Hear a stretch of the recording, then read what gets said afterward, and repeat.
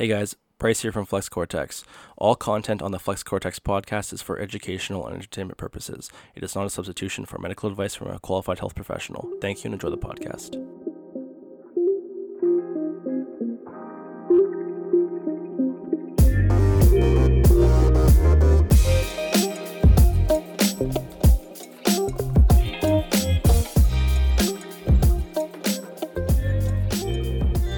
Hi, and welcome back to Flex Cortex for episode 3. I'm joined by my co-host Bryce. Hey guys. Last week we covered the first part of the initial consult. This included goal setting, such as the needs goal time frame, establish short and long-term goals, finding the client's why are they wanting to get fit, lifestyle habits, so basic things like going for walks around the block, parking a little further from the door, and going for a little stroll. Also some nutrition basics, such as covering the macro and micronutrients, different calories and calorie counting, including your total daily energy expenditure needs, and also food alternatives. So that was our basic diets. Yeah, so for the importance of building a good foundation, I'm going to use the analogy of a house. If you're building a wooden foundation and you're expecting to build a house on that, the house is going to fall apart after some time. Versus doing it properly the first time and building a stone foundation. If you build that foundation properly, you're going to build that house, and that house will be up for a long time. Or theoretically, it shouldn't ever fall apart. So in the analogy, the foundation is your goal setting, lifestyle habits, and nutrition basics. And then the house itself is how you continue to do your fitness journey from there. Exactly, and that kind of ties in well with this episode. Which is including, it's kind of still the foundation, which is covering the initial medical assessments and the fitness assessment, but we're starting the framing now. Often you'll hear that you need to consult a primary care provider before starting a program, but what is your primary care provider actually looking for? I do want to note, I am not a primary healthcare provider, nor do I pretend to be one on any kind of Grey's Anatomy TV show or anything like that. Thank God. But hey, I'm open. Give me a call. I'll act for you. But so this list is not exhaustive. I don't know exactly what details they're always looking for, but I have some ideas that I want to share with you. Some of the important ones are blood pressure and your other vital signs. So blood pressure, your provider is going to be caring about how high is your blood pressure.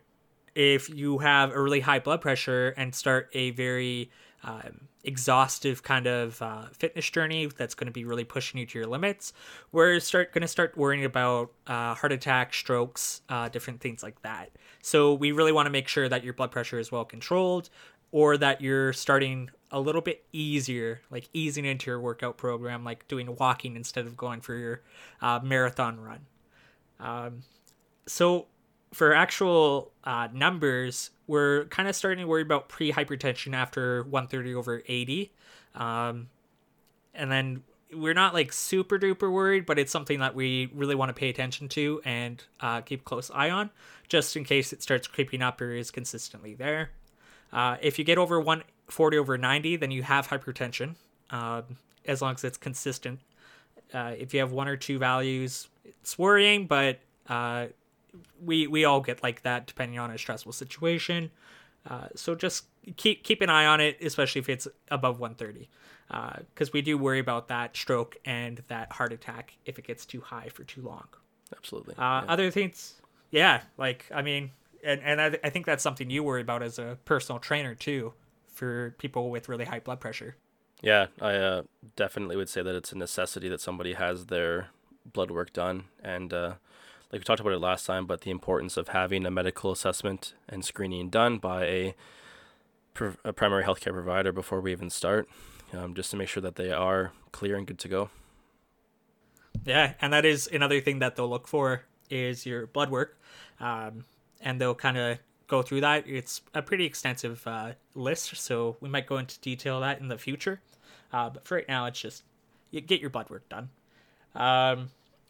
They'll also check your reflexes, see how that's going for you. And they'll also do a basic mobility test to see if you have any limitations, which actually ties in well with your health history, where they'll also look for things like COPD, diabetes, heart disease, asthma, which could affect your fitness activity, just because it can affect your breathing in cases of COPD and asthma, which we're going to be looking for to make sure that you can actually you breathe quite a bit when you start to get into the more intensive exercise. So we just want to make sure that you're okay with that. Well, I breathe a lot. I don't know about you, but I breathe quite a bit. Yeah.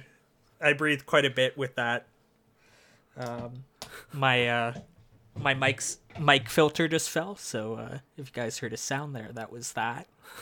That was that thump. Okay. Yeah, we'll work through that. Work through it.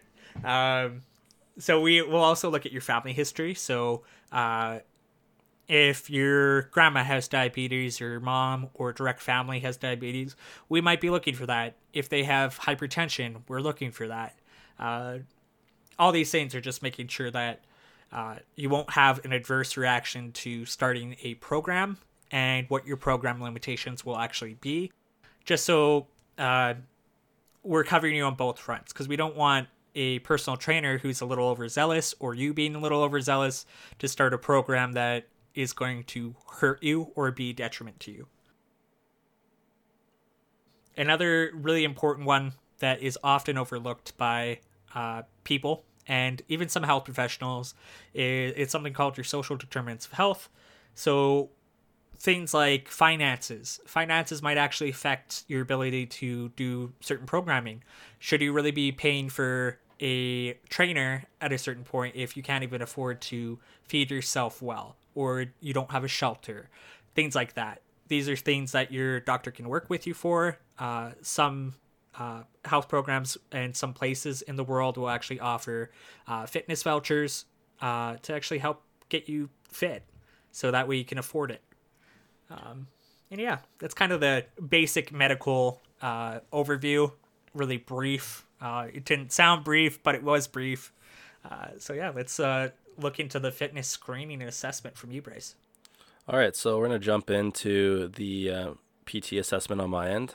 This is all after the initial consult, where we cover the interviewing process. The first thing we jump into is the emailed forms. So before the assessment, the physical assessment, I have the client fill out and complete all these forms. The first one is a Get Active questionnaire. So this is a yes/no questionnaire to ensure that they have medical clearance and are within my scope of practice to work with them.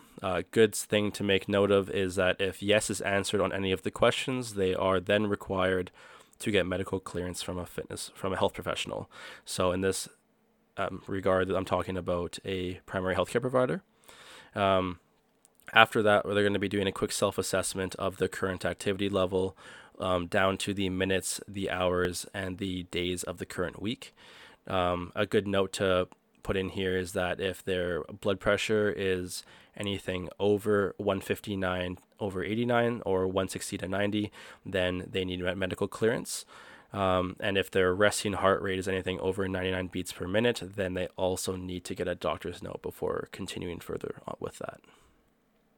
And just because you have a blood pressure or resting heart rate that is above that, it doesn't mean that you're totally barred from doing fitness. But again, as I mentioned before, like, we're really worried about the effects that it can have. So just to make sure it's a really fitness light kind of program. So that's like basically just walking, stuff like that. Really simple to start off until we can get that under control, and you can start kind of amping up the fitness as you go along. Yeah, as you can see, the healthcare fields work pretty closely here, and it's really important to make sure that you're covering your bases in a sense on both ends, just to make sure that you are healthy and that you're not going to experience any difficulties going forward with your programming. Yeah, exactly. So the next portion that I get clients to fill out and either send to me or take to me if I'm doing in person, which not right now, client information sheet. So that details previous injuries, their occupation, their medications that they're currently taking, and their goals written down in a tangible sense. So that way they can actually have them down for accountability purposes.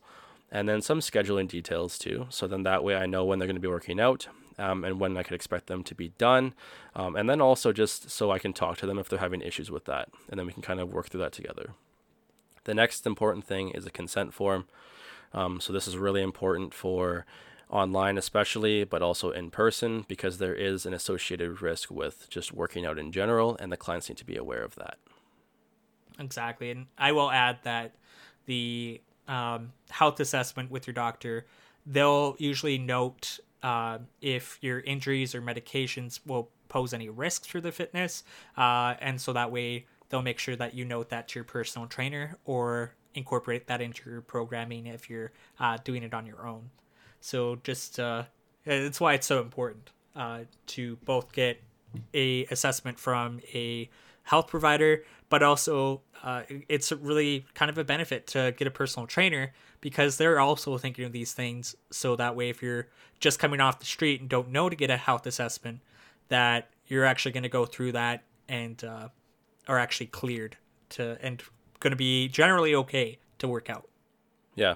And just to make another note, one thing that I do with the medication sheet that I gather at the beginning or for the client info is I actually do research the medications and see if there are any kind of health implications with those. And usually they are. Yeah, typically they are. It might not affect the workout program, but it is. There will usually be things to consider because there are a lot of side effects for certain medications. Yeah. So I like to definitely see if there's going to be any side effects that could affect the training. So then that way I'm not totally shocked if something happens, right? Like if they end up being sick for some of the sessions, or maybe they get pretty pukey, or they get nauseous a lot, then it's good to know that that might just be a case of the medication and not that they're actually sick. Yeah, which can be important because, I've personally had it where I've gotten sick from programming, but you wouldn't know that it's the programming and the programming's pushing me too hard if, say, I had a medication. So it's important to take a full picture with the client. Yeah, it's very, very important. Okay. So take us through some of the basic fitness assessment screens that you would do for a client. Sure. So these are some assessments that I've learned through college, through CSEP, and content and material that I'm continuing to learn being a part of the Prescript community. One of the first assessments I'm going to be doing with a client is a stationary lunge or a front foot elevated split squat. This can be done free or with a dowel. You could do with a dowel, you could do contralateral. So what that means is you'd be doing the opposite arm would be holding the dowel versus doing it on the opposite leg. You could do ipsilateral, so you'd be holding the dowel on the same side as the same leg that you're working on. Contralateral is going to provide a little bit more support. We can also do a bilateral dowel, so pretty much that would just be them holding on to two if they are very, very unstable. This stationary lunge is a great assessment for their ankle mobility, so testing the dorsiflexion, their plantar flexion, so their ability to keep their toes down and their heels down, and assess any kind of inversion or eversion, so whether their feet go in or their feet go out. This is also going to be a good assessment for their hips, so the internal and the external rotation of their hip through an active range, and the active flexion and extension of the hip itself. Also looking at the knee and the flexion and extension of the knee joint too. So I'm having a hard time imagining, like, what do you mean by dowel? A good idea of like a dowel would be like a broomstick. So like a broomstick without the handle. Okay. Yeah. So, and then the client will just hold on to the broomstick, like the dowel? Yeah, the broomstick would be like you'd have it straight up, so then that way part of it would be on the floor. Oh, okay. And then they can use that kind of as a support depending on where their imbalances might be. Yeah, it's just to provide external stability. So then that way they can hold on to that. Also, when COVID wasn't such a big thing, you could also just use yourself as external support too. The client could just hold on to you. But with how things were before, I left Good Life. So I was at Good Life for a year and a half. But towards the end, when lots of the COVID regulations were put in, we were forced to keep 6 feet. So I would just have to tell clients to hold on to a dowel. Okay. So instead of it being like you being the COVID stick, there's an actual COVID stick. Yeah, we actually obviously with Yeah. was sanitized and stuff between clients, but still. Yeah, we had a bunch of dowels that we obviously like cleaned between clients and stuff, but we had to just use Yeah. those as a external support versus like I was saying before. You could use yourself, or you could even use like a TRX as well. Okay. Yeah. What would be the kind of drawbacks of like using like a ledge, the side of a ledge or something like that? Like their foot up on a ledge. Yeah, or like even just like using like ballerina bar or something, you know, like the like a handrail. That's a better way to describe it. One thing with those is that they're like obviously a lot like a ballerina bar is obviously a lot larger. But if you're doing these kind of assessments, I mean, the whole point of doing assessments is to see how functional they are throughout your day. So I would imagine most people aren't going to be holding on to a ballerina bar when they're doing like Yeah, a split like squat. it's not there. I'm guessing like probably two with just like the assessment. Cause like I'm talking about like the handrails, like you know, for like even on like your staircase. Oh, at the sides, yeah, yeah, Yeah, they are like a side handbar. I'm just not good at describing yeah. the sidebars. Yeah. I would say that the dowels are good because they still require some stability. Most people are still going to be kind of wobbly even with that. If you hold something where you're completely stable and like if you're supported in that sense, they're fixed, right?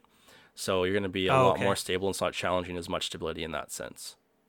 See, that makes sense. Yeah. Okay. Yeah. I said stability a lot there, but Yeah, but you got to be stable. Thank you. My brain just wasn't picking up on that. yeah, when you asked ballerina bar, I definitely thought like the long bar that's like in front of you, and I was a little bit Yeah, confused yeah, myself. So, yeah. You're like a balance like trapeze bar almost. yeah, I was wondering a Yeah. little bit there.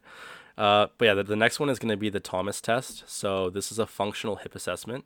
This test is to assess the hip flexors, specifically the psoas and the iliacus.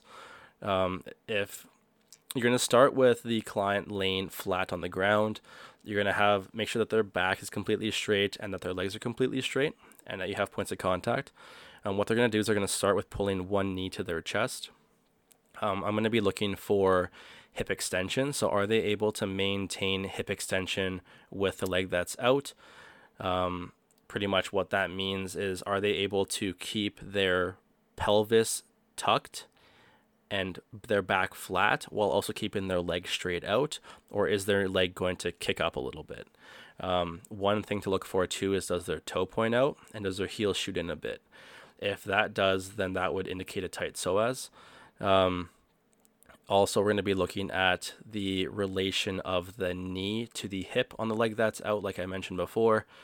And we're also going to be looking at the relation of the heel to the knee on the leg that's out. This is going to be a good indication of their range. And if you look at a Thomas test from the side, it's like a deep hip flexion movement. So it would be simulating like a really deep squat versus actually having to do a squat. Again, this is a good assessment for their functional hip. And then we're just going to be looking at the low back. So is the low back flat? Is the low back going into something called lumbar extension, which is going to be caused from an anterior tilt? So that would just be that your ribs would be poking, that your back would no longer be flat, and that your pelvis would be out of position. So those are all things that you'd have to look for the Thomas test. Okay, and my question here: do you know who Thomas is? No, I don't, but I can find that out for you. Not super important. Bless his soul. You know, but bless his soul. Yeah, bless his soul. Might be a swole guy. He might be. Know. He might be, or he might be a runner. Because if you look at the running mechanics too, right, it's very applicable. That's true. That is true. So the next one is another hip assessment. It's going to be a 90-90, which I'm sure lots of people have heard of that one. This is going to be a good way to test their internal rotation. One thing I'm going to be looking for, obviously we're going to be doing both sides. One thing I'm going to be looking for from side to side is, can the individual sit upright and unsupported? Leaning can indicate lack of range, but one cool fact, or I guess it's cool to me anyways, is that if the client lacks internal rotation, that can actually translate to lower back pain. So if one client actually does lack range on one side, it's pretty common to have lower back pain on that side too. That's actually a cool fact. Yeah, that's a cool fact. So usually what most people don't realize is that the whole body is connected. So it's important to evaluate from a full standpoint, which is why we're doing a full body assessment here, right? So I can't get away with just like an arm assessment. No, we can't do like a bicep curl assessment, unfortunately.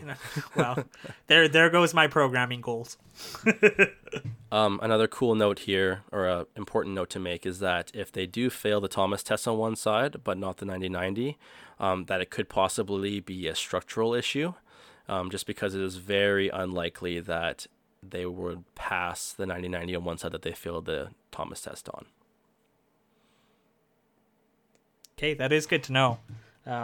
Just for ensuring like client stability and stuff. Yeah. The next one we're jumping into here is a gait assessment. So for those of you who are familiar with gait, those of you who aren't, gait is simply just our movement. So one of the things I'm going to be doing in this assessment is I'm just going to have the client walk. It might sound goofy, but being able to see how the client walks is a good indication of any kind of issues with how they walk because of repetition of that movement. Also, you stand on one leg a lot more than you would think, especially from transitioning from one leg to the other. So I'm going to also be implementing in some standing on one leg too, just to see how they are stable from side to side. Okay, very fair. We also use gait pretty commonly in healthcare, but for different reasons, obviously. Most of our clients that we see, or patients that we see, generally just can't walk, especially in orthopedics and stuff like that. So, yeah, it's just like such an important thing that we're gonna have to do for a long time, right? So it's important to just address how they walk normally and kind of just go from there. I mean, obviously these people have probably been walking for a long time, so it's kind of hard to reteach somebody how to walk properly. But it might be like a indicator for any kind of issues that they're having. well, it's funny because not because there's obviously more that physiotherapists do, like a lot more, but like one of the biggest parts of the job, especially in hospital, and even in rehab in the community, is like walking. It's gait for a lot of people, because it can mess up things like your back. It can mess up things. It can cause a lot of body imbalances. Yeah, the force from the ground shoots up, right? So it shoots up into your knees, into your hips, which can go to your back for sure. Yeah, and like you said, knees, hips, affects it all. Yeah, surprisingly, you wouldn't think, but the kind of shoes you wear can play a large factor on that. Yeah, Dr. Scholl's actually real came in clutch. He was he was onto something. Yeah, because that's a big thing actually for nurses. Literally nursing. With our shoes, like the big thing is you can't have a shoe that is unsupportive, because since you're standing most of the day, and walking around, like your feet are killing you if you have bad shoes. Yeah, because you guys are walking for 12 hours, right? Yeah, we get to sit sometimes, but it's usually pretty close. Not with COVID, right?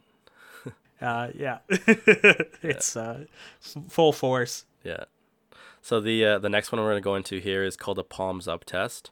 This is going to be testing the active range of the shoulder. It's also a T-spine assessment. So T-spine is your thoracic spine. So that would entail your upper back region. The pass would be any less than 120. It expresses external rotation, sorry. One thing I'm going to be looking for is I'm going to be watching the pinkies. I'm going to be watching the rib cage. So specifically watching the pinkies to see if the hand rotates in at all from the external position. And then the rib cage to see if the client has to poke to get up to get more range. Can the client maintain flexion and external rotation of the glenohumeral joint with a neutral rib cage? So the glenohumeral joint would be the shoulder joint. A cool fact for those of you who do any kind of strength training or lifting out there is that if you do lack external rotation in a mixed grip deadlift, so where you would go pronated and supinated, on the hand that is supinated, if you lack external rotation, you can actually contribute to a bicep tear, which is another factor of the importance of having good external rotation. Yeah, and I think the palms up test is like probably one of the biggest indicators or points of evidence for just how important body connectivity is. Like the fact that you can do all of that assessment just from turning your palm up or down because all of the connections. I don't know. I find it amazing. Yeah, it's a pretty cool assessment, and I think it's like you said, it's pretty amazing how much you can assess from simply having the client move their palms up, right? Exactly. So the next one we're going to be jumping into here is, again, it's going to be another shoulder assessment mainly. It is the wall angel test. So we're going to start off against a wall. We're going to have your heels and everything against the wall, your butt, your head, your hands, your rib cage, and your pelvis. And then what we're going to be doing from there is we're going to actually have our arms up kind of at our shoulder height. We're going to be going up so our hands touch the wall, the back of our hands, and we're going to try to press up overhead. We're going to look for any kind of compensation patterns, quote unquote. So we're going to be looking for what happens to your forearms, what happens to your back, what happens to your rib cage if your rib cage pokes, what happens to your butt. We're going to be looking for any kind of specific movement patterns that you do to make the movement easier for you, which would indicate lack of range, which would be like a indicator light on the dashboard in a sense. Okay. Like, do you have to do that overhead test with weights, or is it fine to just do it freehand? This is just a freehand, so it's just to test their overhead mobility. If a client fails this, then I don't have them doing any overhead pressing movements until they can get to this position unloaded. Okay, and what kind of, I know this is getting a little bit more into the nitty gritty, but what kind of programming would you use for someone who can't do it? I'd be looking at their pecs, that cause of like internal rotation could be contributing to the fact that they can't get into an external rotation position. I'd also be looking at their upper back and their T-spine. So I'd be looking at their rhomboids, so like between the shoulder blades, like I said before, the pecs, loosening everything up so that way they can actually get into that position. And kind of doing corrective exercises for those areas to get it to that point then, hey?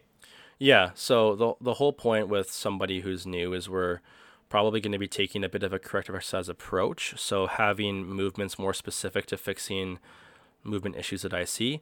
But the whole point is to be getting them from corrective exercise to exercising correctly and being able to integrate these movements into a program without them really thinking about it. So in a sense, like hiding the vegetables with the spaghetti sauce. That's a Jordan Shallow quote right there. If they can't see that you're actually doing like a T-spine rotation drill with them, with doing like a dumbbell row, then they won't be able to tell. But it beats having to always be doing it on like a foam roller. So the way that I see it is, if your client can't move from corrective exercise to exercising correctly, then you're doing a bad job as a coach.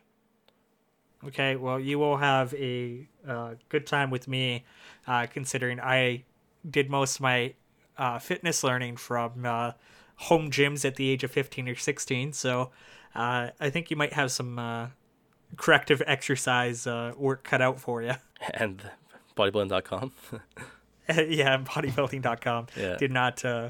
You know what? I always looked at the form videos, so I feel like I'm kind of a pro. You're a step above. You're still a step above. Yeah, I would say you're still going the right direction with that. Step above someone who has never ever seen a form video at all. Yeah, exactly. Yeah. For the next one, it's going to be a breathing drill. I'm going to have the client on the ground. I'm going to have hand on the chest and hand on the stomach. What I'm going to be looking for is which rises first when they inhale and which lowers first when they exhale. When we could, without COVID, I could check for a lateral expansion, so to see how they breathe from the side. One couple of things I want to note with breathing is that you're sympathetic and you're parasympathetic. So when you inhale, it's more channeling your fight or flight. your parasympathetic is more exhalation and relief in that sense. That is actually a fun fact. Yeah. So, or good fact, I guess. Yeah, it's a good fact. I mean, it's important to see Yeah. how the client breathes without even having any load, right? To see where they tend to breathe the most. So, breathing is also a great way to have the client relax too. Obviously, you probably know a lot about that when it comes to nursing and the healthcare field, when it comes to breathing and relaxation too. So, Meditation, deep breathing. Oh, so relaxing. It's yeah. part of your. It should be part of everyone's self-care. Yeah. Start meditating, guys. There you go. Find your inner yogi, right? Is that the word? Yeah. Is that the word? Yeah. No idea. So the last one we're going to be talking about here is a torsion or anti-rotation assessment. So what I do for this one is I have the client in a high plank, and then we just do a high plank position, and you hold that, and then you do shoulder taps. So we're going to do a shoulder tap, hold that for probably about a second, and then go back down to high plank, and then we're going to try to shoulder tap on the opposite arm. If the client is unable to do a shoulder tap, I will have them do a bird dog. Then I can still see their anti-rotation and give me a good baseline of where we can start working with that. Very fair. I do like my doing the bird dog. Oh, bird dog's a good place to start for sure. But yeah, All right. with any of these movements, I mean, the whole point of having them is so I can build a structured plan based off of what I see in this initial assessment. I mean, when I'm going forward, I'm always receiving videos from online clients, or if I'm in person, I'm assessing as I go every session. I'm kind of looking for little things. It might mean my counting's off, but my intentions are good, guys. Okay, because I'm trying to look Very for fair. about 5 things at one time. But yeah, the important thing from this is, again, it's to build a foundation from this point and see where we kind of have to go and areas of improvement versus areas of weakness, right? So I always see it as an opportunity to grow in a sense. Exactly. And I think that's the mentality you have to bring to pretty much all facets of life, like your exercise, your learning, even this podcast. We're trying to take that mentality of just, trying to do better for each one. It's not always going to be perfect, but you know what? It's all about the effort and the trying to get at least 1% better for exercise, your learning, and again, the podcast. Yeah, in a sense, I think you always want to have like that white belt mentality, thinking that you're always a beginner in a sense, and that's always going to keep you hungry to learn more. Exactly. Like I don't believe there are true experts in the world. In terms of course, there is people more informed than you that you can learn from, and obviously are really experts. But as an expert, you want to always learn more and get more depth in your field. Always expand that bubble of human knowledge in a way. Yeah, I mean, like especially for health and fitness, the industry itself is always growing and changing, so you kind of have to stay current and up to date with that to actually be successful in the industry. Exactly. And I don't think you get to the point of being an expert without that curiosity and that hunger almost for more knowledge and expanding on it. Yeah, they say curiosity killed the cat, right? Exactly. No cats were harmed in the making of this episode. Yeah, hopefully it doesn't happen, but yeah. But yeah, that's pretty much all I have for the assessment portion. After that, I would take what we were able to accomplish in that assessment and then build them a program from that. Perfect. So I think for just your guys' sake to better follow along with what these assessments are, we will post a video on our YouTube and Facebook that goes through all these assessments. We are going to wait until Monday, February 8th, just because restrictions are being eased that day. So that way we can actually do it in person, just because over Zoom is definitely possible and something a lot of coaches will do. But it is always more ideal to be able to see it in person, just because you get a lot more angles of viewing, and you can also work with the clients a little bit easier, if that makes sense. Yeah, it's just better for me to show specifically what I'm looking for and little things that would be like an indicator to me of issues versus just trying to do it over Zoom. It can be kind of tough to see the angles, and then would be having to constantly kind of move the camera and whatnot too. Well, exactly. Well, I think that's pretty much it for this episode. You can join us again on Saturday for another episode. I think that episode will cover kind of more programming and what my program will look like, specifically more of a weight loss focused program. Yeah, for sure. I think that's pretty much it on my end too. All right. Thanks, guys. Thanks, guys.